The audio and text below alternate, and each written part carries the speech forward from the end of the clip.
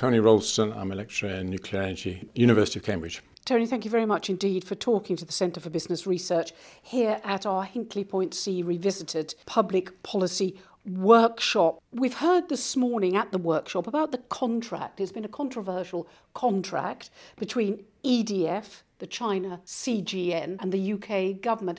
Are you concerned about the contract itself to build Hinkley C? It definitely is a controversial contract. It's got a lot of time in the press and it's been signed.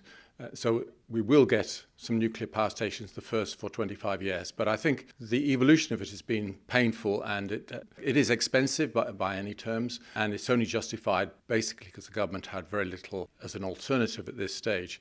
I think we need to learn from this contract and see what could be done better and how to get a more effective and a more balanced contract in the future for other stations which are being planned to be built. If we go back to basics, I believe this contract's been 10 years in the making.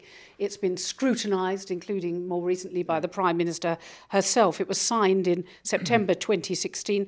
Do you accept, in terms of low carbon energy, that we need new nuclear power stations?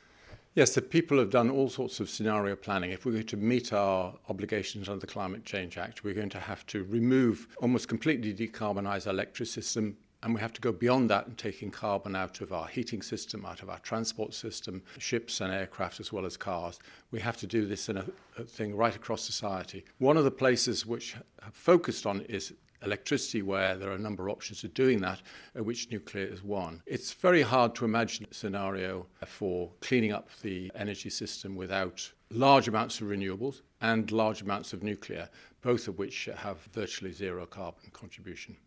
Why do you think this contract was so controversial? China's involvement. China financed it. It wants to learn from our nuclear energy to feed those lessons into its own nuclear energy. We heard from a Chinese consultant that, in fact, they want to get away from low-grade industry and improve their industrial aspects of their economy. Isn't that a good intent? Well, there's some good intent in it. I think it's controversial for two reasons. One, the Chinese issue, which we'll come to in a moment. But I think the first issue is the nature of the contract. This station that's planned is huge. It's going to cost £20 billion. It's going to take 10 years to build. It'll provide 7% of the UK's electricity for the next 30, 40, 50 years. It's a big undertaking. This scale of project is larger than any company, like a utility, could stand by itself, and it's larger than any reactor vendor like Areva or Westinghouse could fund. And therefore governments have been dragged into it. The government was on the fork of a dilemma in that it said it knew it had to be involved in it, but was not going to provide any UK public funding. And so it's arranged a rather complicated contract which ensures the money is funded, in this case from France and now in China, in order to pay for this large investment. And in exchange for that, they've got a guaranteed price, the so-called contract for difference strike price of £92.50 an hour, escalated with inflation for the next 35 years. And people point to that high and long-term electricity price and they compare that with the existing price of electricity and say, is this a good deal? Well, part of the complexity is the UK government was not willing to invest UK money in this project, and so we had to go abroad, and the cost of that money is quite high. The second controversial bit is China. Once the UK government, by about 2013, realised that even the French utility couldn't provide all the funding for this thing. They needed another source. And following their policy of no UK government involvement, the French went to talk to their partners where they're already building stations in China and introduced the Chinese to this. And this, of course, is controversial in UK terms. We're not used to buying high technology, complex bits of kit from China. Initially, they're just providing funding from Hinkley Point, but part of the deal is they get the opportunity to sell their modern new reactor and build it at Bradwell in Essex. And this is perhaps the controversial aspect. First of all, Chinese investment in our infrastructure, and secondly, a Chinese reactor here. Both those things have forced people to think this is controversial. And so we have three elements, really. We have the eventual strike price, which for the electricity consumer is going to be high. The subsidy from the UK government and the Treasury is high, even though the Treasury didn't want to fund the building of new nuclear power stations itself. So who can blame EDF Energy or CGN from China getting involved? In fact, they bailed us out. But the other big issue is security. Although it's civil nuclear energy, that China will be able to look at what we're doing and steal our secrets. Does that concern you at all? Well, I think, again, this is something that really people react in a gut way to. But if you try and look at it objectively, if it's their reactor and they're building it in the UK, they haven't got the ability to steal secrets. It's their technology. They will be part of the nuclear community in the UK, and therefore they'll be better connected than the past. And that might cause some sensitivity. But you have to look at the fundamental issue. They want to build in the UK because they want to get a safety license in the West so they can export it elsewhere. They want to be seen as a good exporter. They want their product to look good in the sight of the world. They want to be seen as a responsible player. Therefore, they have every motivation to deal with us fairly and well in order to get these benefits in the future. But there must be some sensitivity about a country like China getting very close to the heart of government and very close to the heart of security. And we have to trust that the politicians have put the right type of fences and protections in place. But of course, we don't see that because it tends to be...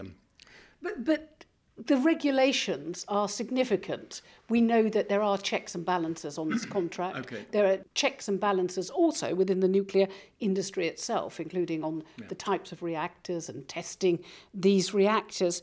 So aren't we being hysterical in looking again at this particular contract, because it does involve France, it does involve China, and then of course it's going to create high-grade jobs for people in the UK?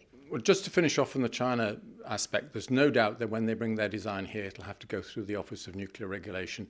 We have a particular and rather tough way of doing nuclear regulation in the UK, and it's also already been exercised where the specialists in the UK have forced changes on the French reactor, and they're currently forcing changes on the reactors that follow to meet UK safety standards. And I think we can be pretty supportive of this group, that they are knowledgeable, they're tough, and they won't stand for anything less than the safety standards that they expect just because it's Chinese. So I think the lot has been loaded on their shoulders, but their record shows they can probably carry that. In terms of looking at the contract, I think looking forward, one has to see, why is this high price? One of the reasons it's high price is we're paying for government funding from other countries at a commercial rate. If the UK were to provide funding in addition to perhaps 30 or 40% the developer provided, this other funding would be borrowed at a government rate and could reduce the price of electricity, or if the government wanted to take a commercial rate, it meant that any profits that were made, which there probably will be, would be recycled into the British Treasury. And I think that's a much better model, where we keep the same sort of general structure about a contract for difference, but the debt funding, the 60% additional funding other than the developer would provide, is provided in the UK. And so any profits that are made are either come back to the Treasury, or if they don't want the profits, have a lower rate on it, it brings down the electricity price for all of us. There's no rowing back on this particular nuclear contract at Hinkley, but we may be able to perhaps stop Bradwell or Sizewell C. It is mooted that China would then be able to build Bradwell itself because it would have the technology. We don't know what the future holds, but where would you like to see our energy policy going in the future, including better use and more use of renewables? Let's start with renewables. We have a plan. We've invested a lot in solar and wind, and we have a plan to have about 30 gigawatts, more than half the maximum demand we have in the UK of renewables by 2030. And I think that's a good part of our low carbon strategy. We need, first of all, to replace the old nuclear and gas coal stations that are closing. And there is a plan to build about 16 gigawatts, about double the size of nuclear, through Hinkley and other contracts which are in train at the moment. This is part of our fundamental approach to addressing our climate change commitments that we've made internationally. Beyond that, that's beyond 2030, we'll have to do more to decarbonise our electricity system. And as we try and decarbonise the rest of the energy system in the UK, probably more of that will become electricity, and therefore more electricity capacity will be required.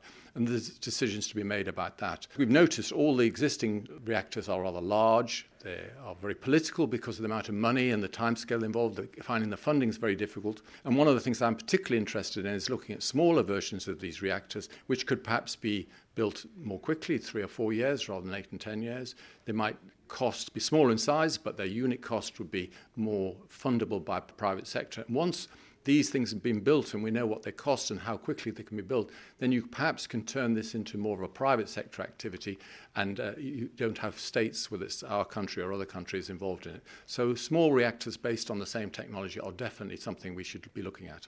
On the same sites? I think the siting issue is always sensitive. We have approved about 10 sites around the country. I think we should use those for small reactors as well. In theory, they can be placed elsewhere, but I think we should start and build, the first tranche of those, quite a number of them, on the existing sites where the problems are well known, there is space, and the local employees have lived with nuclear for many years and are quite supportive of it. And I suppose the good thing, finally, coming out of this debate is that we may or we may not approve of the Hinkley C contract with EDF Energy and CGN, but at least it's leading to public forums about our energy futures and the balance of our energy futures. Yes, since really climate change became on the agenda, Tony Blair put it on the agenda in 2005 and 2006. There's been a lot of debate about this, with people being proponents for various things, some people being for and some people against wind, some people for and against nuclear. And there's much more of a debate and an understanding that we must have a trajectory, we must know where energy is going to come from. We're operating much smaller capacity margins than we did in the past. I don't think the lights will go out, but the probability in the wind is higher, and we're closer to that position. I think people realise that there's no easy options, and people have to consider all the options in order to have a future for energy in this carbon world. And that's what we're doing at this workshop today. Yes, absolutely. A very interesting range of ideas, some conflicting ideas. We have to listen to each other and then try and find a way through which takes into account all the different viewpoints, sometimes conflicting viewpoints, but very interesting, stimulating. Tony Roulstone, thank you very much indeed for talking to the Centre for Business Research podcast series today on the workshop Hinkley C Revisited. I've enjoyed it. Thank you very much.